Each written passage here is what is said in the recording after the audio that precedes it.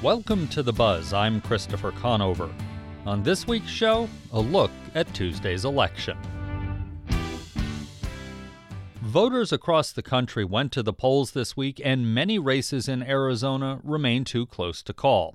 In part because hundreds of thousands of ballots remain uncounted as of our recording time, which is late Thursday. Joining me to break down what we know so far are Republican strategist Jaime Molera of Molera Alvarez and Democratic strategist Chad Campbell of Lumen Strategies, Arizona. I started our conversation by asking them if any of the results surprised them. Molera responded first. If you're talking about the federal races first, I think there was a couple of interesting nuggets. Tom O'Halloran losing so quickly, I thought that one would be, as an incumbent, as somebody that had a lot of the National Democratic Congressional Committee support, I thought he'd be at least in the runoff, like we're seeing right now with a couple of the other races.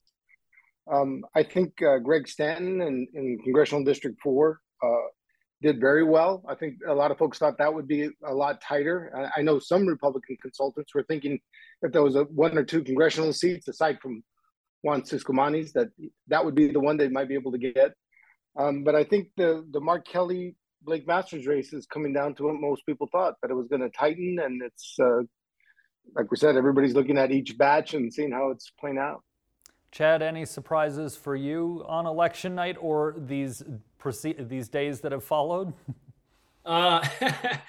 Well, I would agree with Jaime on the O'Halloran race. I think on the Democratic side, we all knew that was going to be a very tough battle. The new district just wasn't favorable to a Democrat in the first place. And given the national mood, we knew it was going to be tough.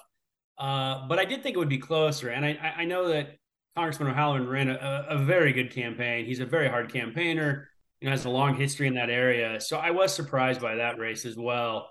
That kind of caught me off guard. Otherwise, I think that most of these races are playing out like a lot of us expected, especially the statewide races. I know a lot of people came into Tuesday saying that Harry Lake had somehow captured the momentum and the race was over. And I was just laughing at that because there was no data that showed that. All of the polling showed it being neck and neck, and that was true for all of these races from the Senate race on down. And so I think it's playing out the way it should have been playing, or it was expected to be playing out. The only other surprise I have, though, I will say, is the Tom Horn race at the superintendent of public instruction level. Tom Horn, as I think most of us know, has an interesting history, I guess is the best way to put it. And I'm surprised that he is on the precipice of possibly getting reelected again. And I think that shows you probably a lot of new voters in the state that probably don't know the history of Mr. Horn is my prediction there. But that one surprised me. And it's not over yet, obviously, but it is surprising he's in first place on that one. Jaime, not only are you representing the Republicans in this discussion, but you were a superintendent of public instruction for Arizona at one point. Any thoughts on that race in particular with a former incumbent, I guess that's the best way to think of Mr. Horn, versus the current incumbent Democrat, Kathy Hoffman? Well, here's what the problem is for a lot of the races that didn't have a lot of the media attention on them. Most of the pollsters that were looking at this on the Democrat and Republican side, we're looking at this as an 8-point Republican advantage just going into the race, meaning that historically that Republicans with the enthusiasm rate combined with just the amount of higher numbers of Republicans that would be voting, that was the advantage that they had. So when folks were voting, I know all of us, we follow politics, we eat and sleep, drink politics, but a lot of folks don't know who these folks are. They don't know who Kathy Hoffman is. They don't know who Tom Horn is. And so a lot of the down ticket races, they'll look at the R and the D and they'll go with that choice. And in a race like that, where even though us in the bubble will know who they are, a lot of folks don't. And so that certainly advantages people like Tom Horn. It advantages the Republicans that are running for corporation commission. It advantages what I would say all the down ballot tickets, including the Attorney General's race, where I think that one was a little bit more high profile, but I think Hamadeth was helped because of that particular fact. Let's stay up near the top of the ticket and we'll come back to the U.S. Senate race in a minute, but let's talk about the governor's race. No matter how it comes out, and as one of you said, this is neck and neck, and those of us who spend a lot of time watching these races aren't surprised by that. But there's no mandate here. So going forward, whoever at the end of, we won't even say the day, maybe the week, probably next week comes out with the win on this, how do they move forward, be it Kari Lake or Katie Hobbs, without that big mandate? It wasn't like Florida that was a 20-point win for Ron DeSantis. Well, I'll kick it off. I'll say that if Katie Hobbs were to win, I think that she certainly would not be coming in with a mandate, particularly when she's going to be dealing with what it's likely, it seems like, a Republican-dominated legislature. So she's going to have to come in and pick and choose which battles she's going to want to fight against the Republican-controlled legislature. I think if Kari Lake wins by just one vote, she's going to come in and say, I have the mandate to do whatever I want. And she's going to be very aggressive on that. I would put a lot of money on that. And particularly when you have a fairly solid Republican legislature, solid meaning not so much in numbers, but you don't have any what I would call the more centrist Republicans left that might challenge Republican leadership. And that's where Lake is going to be able to capitalize on that. Chad, what are your thoughts? I think to kind of build off of Jaime's point, Kari Lake, regardless if she wins by one vote or she won by 20,000 votes, or even if she'd won by 1 million votes, she thinks she's going to have a mandate regardless of the vote count if she does win this race. I think that's going to come back to haunt her and the GOP over the next year or two, if that is the case. I was saying this yesterday, and I'll keep saying it. If I'm the Republicans and I'm looking at what's going on right now, I am not looking forward to 2024, quite frankly. To Jaime's earlier point, this should have been a year where Republicans dominated the elections in Arizona. We are still a Republican-leaning state, and you have a national mood that wasn't great for Democrats, a president that's underwater in popularity, and a bad economic situation. That should add up to running up the score if you're the GOP in a state like Arizona. And they're hanging on by their teeth right now to win some of these races. If Kari Lake comes in and continues with this MAGA agenda and this MAGA mindset, I think that 2024 is going to be a very bad year for the Republicans. And on the flip side, I think Katie Hobbs understands she doesn't have a mandate. Katie is a former legislator. She's been in the governing sector for over a decade now and understands how to govern. And I think she'll understand that she's going to have to try to work with the Republicans to the degree they're willing to work with her, right? When it came to that campaign, as it was coming down to Election Day, I talked to some of those centrist Republicans who said, I don't like Kari Lake, I don't like that side of the party, but I just need Katie Hobbs to do something. Give me one thing. And they were saying that they didn't felt like Hobbs gave them the one thing, and they weren't sure what they were going to do with their ballots. You all are both kind of on the inside, if you will, especially as former lawmakers, but as consultants. Were you hearing anything similar, and what do you think about that idea? Chad, we'll let you go first on it. Yeah, I heard that from some folks too, on the Republican side, or maybe the right-leaning independent side of things. Yeah, I can't speak for them. I'm not sure exactly what they were looking for, though. Katie has a track record of governance. I think she's done a phenomenal job as Secretary of State, and she has a track record of being a leader in the Arizona legislature. People know what she stands for, and she talked about that. And quite frankly, Kari Lake was really more just bombastic and kind of soundbite driven, right? It was more of a Trump style campaign. So, I don't know exactly what they were looking for. I know a lot of people talked about the debate or lack thereof. I still stand by the fact that I think Katie Hobbs did the right thing in not debating Kari Lake. I think it would have gone nowhere. I think that was demonstrated in the Masters debate with Mark Kelly, actually.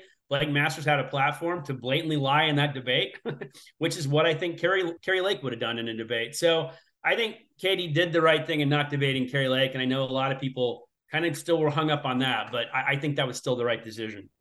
Jaime, what are your thoughts? I think Chad has a lot of great points, but I do fundamentally disagree with that decision. I think that became the story.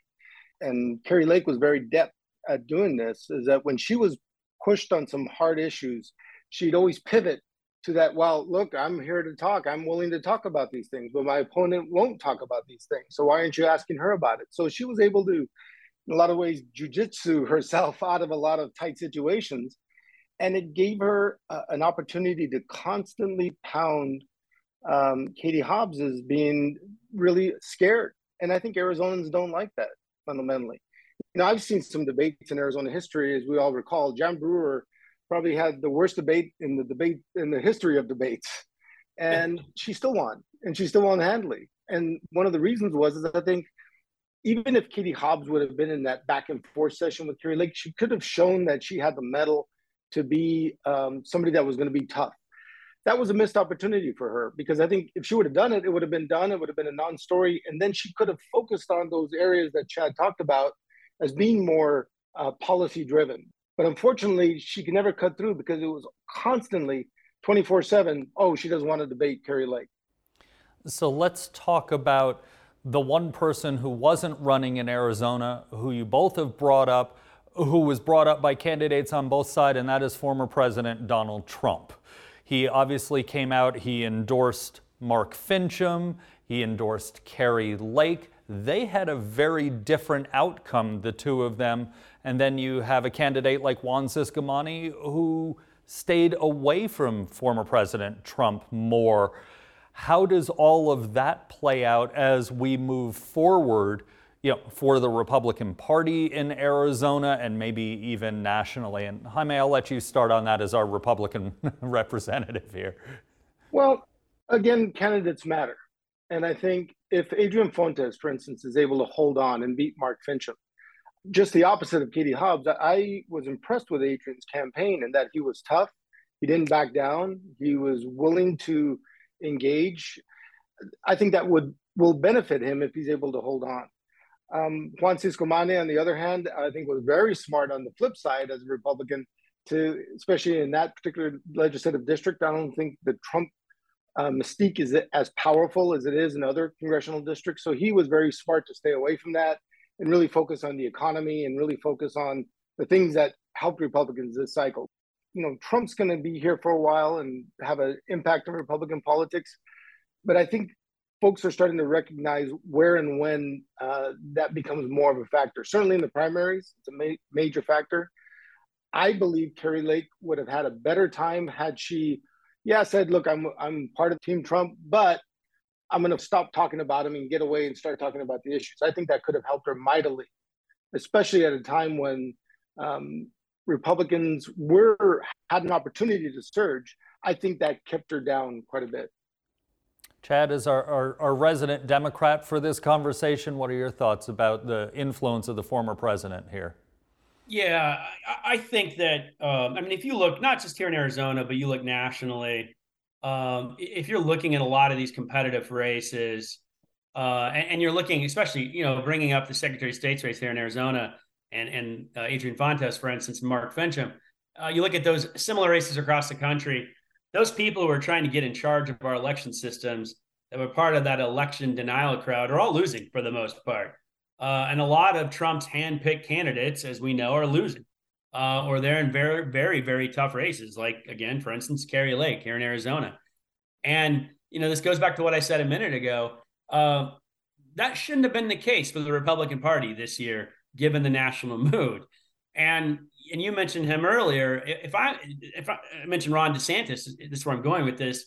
If I'm the Republican Party and I'm looking at what Ron DeSantis is doing in Florida, and I'm looking at what Donald Trump is doing to the party as a whole, and I'm not a Republican, so I'm playing one here, Jaime, just for entertainment's sake. You're doing very well, Chad. Yeah. I mean, you got to start washing your hands of Donald Trump at this point. He's not helping that party out, and as a Democrat, great for us, but not good for the country as an American. And I would think that at some point Ron DeSantis is going to try to take on Donald Trump here very soon and wrestle control of that party away from him. and this goes back to, again, what I said a minute ago too about 2024. Kari Lake's strategy and many of the campaign strategies was trying to solely focus on and motivate their base in this cycle. They were counting on, a depressed Democratic turnout in a midterm election and just really rallying their base. And that may work, and it probably won't work, at least in some of these races. And in 2024, that will definitely not work.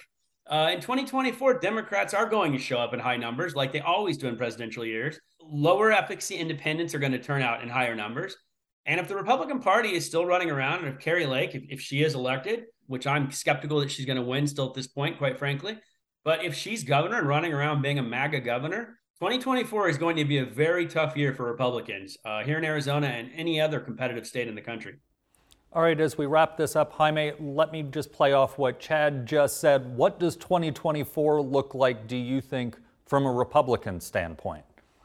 Well, in Arizona, I would agree that the messaging needs to be different because that 8-point advantage I mentioned earlier, that goes away, and that goes away pretty fast in the presidential election year. The turnout is much, much higher, particularly among Democrats, particularly among the independents. So that's where the messaging and the policies that they're going to be pushing has to reflect things that the citizens of Arizona want to see happen. If they talk about the economy, if they talk about education reform, if they talk about securing the border, which I think people do want to see happen, but if they're reasonable policies that are really focused on those areas, they could benefit. But if they go off on these tangents and continue to talk about 2020, that election cycle, and why we have to create all these things to deal with the 2020 phenomena, that will not play out well for Republicans. I would agree with that in 2024. So it'll be interesting to see. I do think Lake should come back and win this thing. And if they do, the kinds of people that she would surround herself with and the kinds of policies that she's going to push out of the gate, I think will be very telling. All right, gentlemen, well, thank you both for spending some time with us to break down what we know at this point. Thank you. Good to be on. Thank you. That was Jaime Maleta of Maleta Alvarez and Chad Campbell of Lumen Strategies, Arizona. Our interview was recorded Thursday afternoon. For the latest election results, go to the Your Vote 2022 page on azpm.org. You're listening to The Buzz. I'm Christopher Conover. We're looking at this week's election. One factor in Arizona from turning solidly red to purple in recent elections may be an increase in voters between the ages of 18 and 24. A study from Tufts University found that youth voters grew by 5% since the last midterm in Arizona, and the state's not alone. In fact, other battleground states saw more notable increases in youth voting. To learn more about that study, we spoke with Abby Kisa. She's the Deputy Director of the Center for Information and Research on Civic Learning and Engagement at Tufts University, which published the study. Well, one of the things that is really key to young people being new to an election cycle is making sure that young people are registered to vote. And for some young people, this can be a pretty significant step if they don't have other people in their life who are talking about elections or who are active voters. And so we check on this. And we check on this for 18 to 24-year-olds, but also 18 to 19-year-olds who've just aged into the electorate. And when we were looking at that during the 2022 election cycle, we found that right before the election, there were about half of states who had over the number of young people registered in 2018 in the 2022 election, which was a pretty significant thing because the 2018 election was the high watermark for youth voter participation in the midterms since the voting age was lowered. And we actually found that there were 5% more young voters in Arizona in 2022 than there were in 2018. And since Arizona's youth voter turnout skyrocketed in the 2018 election, this was a pretty huge opportunity for people to have young people participating in the election. I know it's early, but looking at previous elections, the difference between registration and actually filling out a ballot, because it's easy to register, especially on college campuses, did you see those numbers correlated, or did a lot of people register and then just not vote? Well, this is a good question. And for young people, it can be a confusing process to understand now that you're registered, how do I cast a ballot? If I want to vote in person, where do I do that? And so we can't totally assume that that's an easy process for all young people. But what we usually see is that a significant portion of young people who are registered do actually turn out to vote. Now, that's not about this specific election cycle. In this specific election cycle, we don't yet have that information about Arizona, but we do know that youth voter turnout in the 2022 election cycle, our early estimate is that it's the second highest midterm youth voter turnout in the past 30 years. Talking about some of the Arizona data, I saw that you had 5% up for 18 to 24-year-olds, but 18 and 19-year-olds, those first-time voters, it was actually down for them. So people who were eligible 2 years ago but chose not to get registered did this time. Any thoughts on why that is?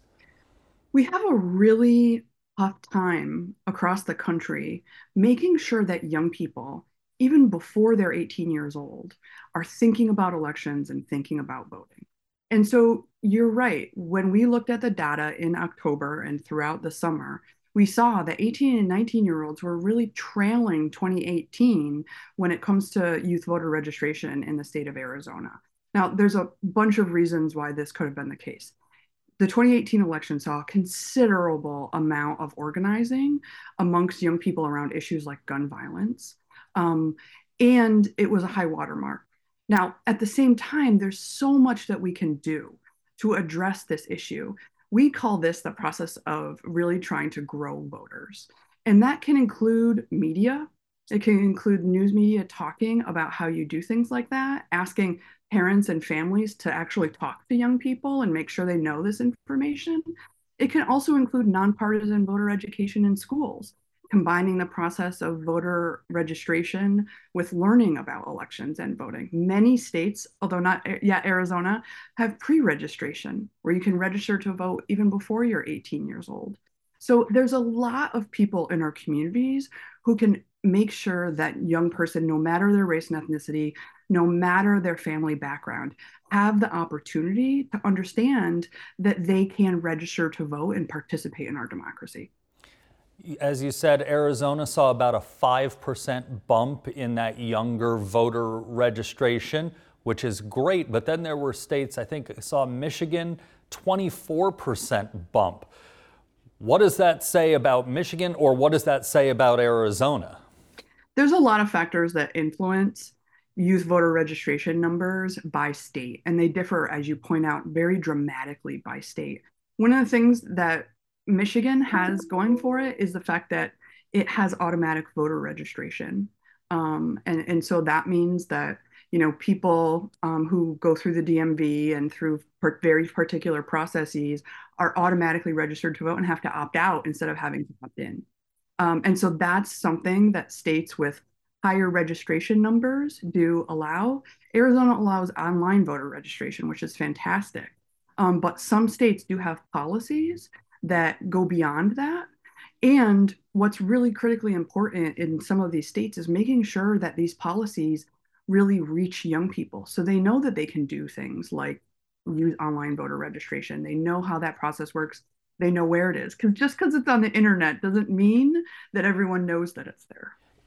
So we've seen these big increases. You mentioned in 2018 that gun violence was something that drove a lot of younger voters to register and get involved.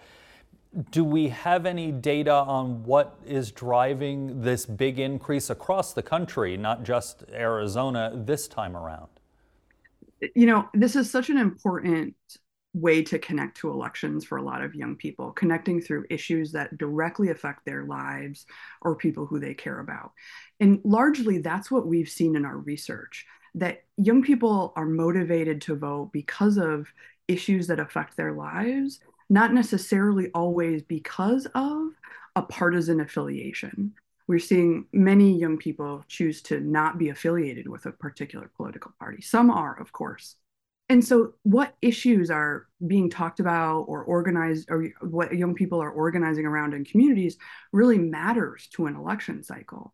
And we've consistently seen young people organizing, obviously in the 2018 election and the 2020 election was huge. And we've seen young people organizing around reproductive rights this year. We've seen young people organizing around climate justice. We've seen young people, really be talking about things, continuing to talk about things like gun violence prevention. And so the ways in which young people talk about those issues, but also get their peers involved in talking about them as well and connecting that to registering to vote is what's really critical here, because just having a policy pass in Washington, D.C. doesn't automatically magically mean that young people know it happened, right?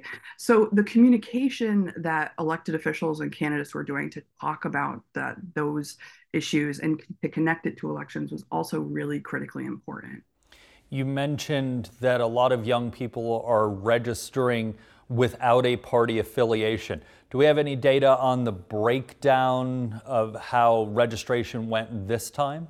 We do know that amongst young people who are registering for the first time this year, that there was a gap between the young people who are registering Democratic for the first time and Republican for the first time. So there's more young people who are registering Democratic than there are young people who are registering Republican across the country amongst those new registrants, but there's still a considerable number who are choosing not to register with a political party.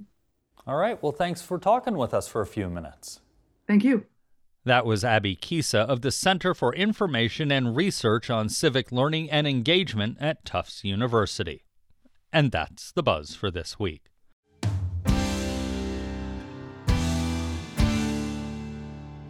Tune in next week as we look at a Tucson infrastructure project that's been in the works for more than 30 years. You can find all our episodes online at azpm.org and subscribe to our show wherever you get your podcast. Just search for The Buzz Arizona. We're also on the NPR One app. Zach Ziegler is our producer with help from Samantha Larned. Jim Blackwood is our production engineer, and our music is by Enter the Haggis. I'm Christopher Conover. Thanks for listening.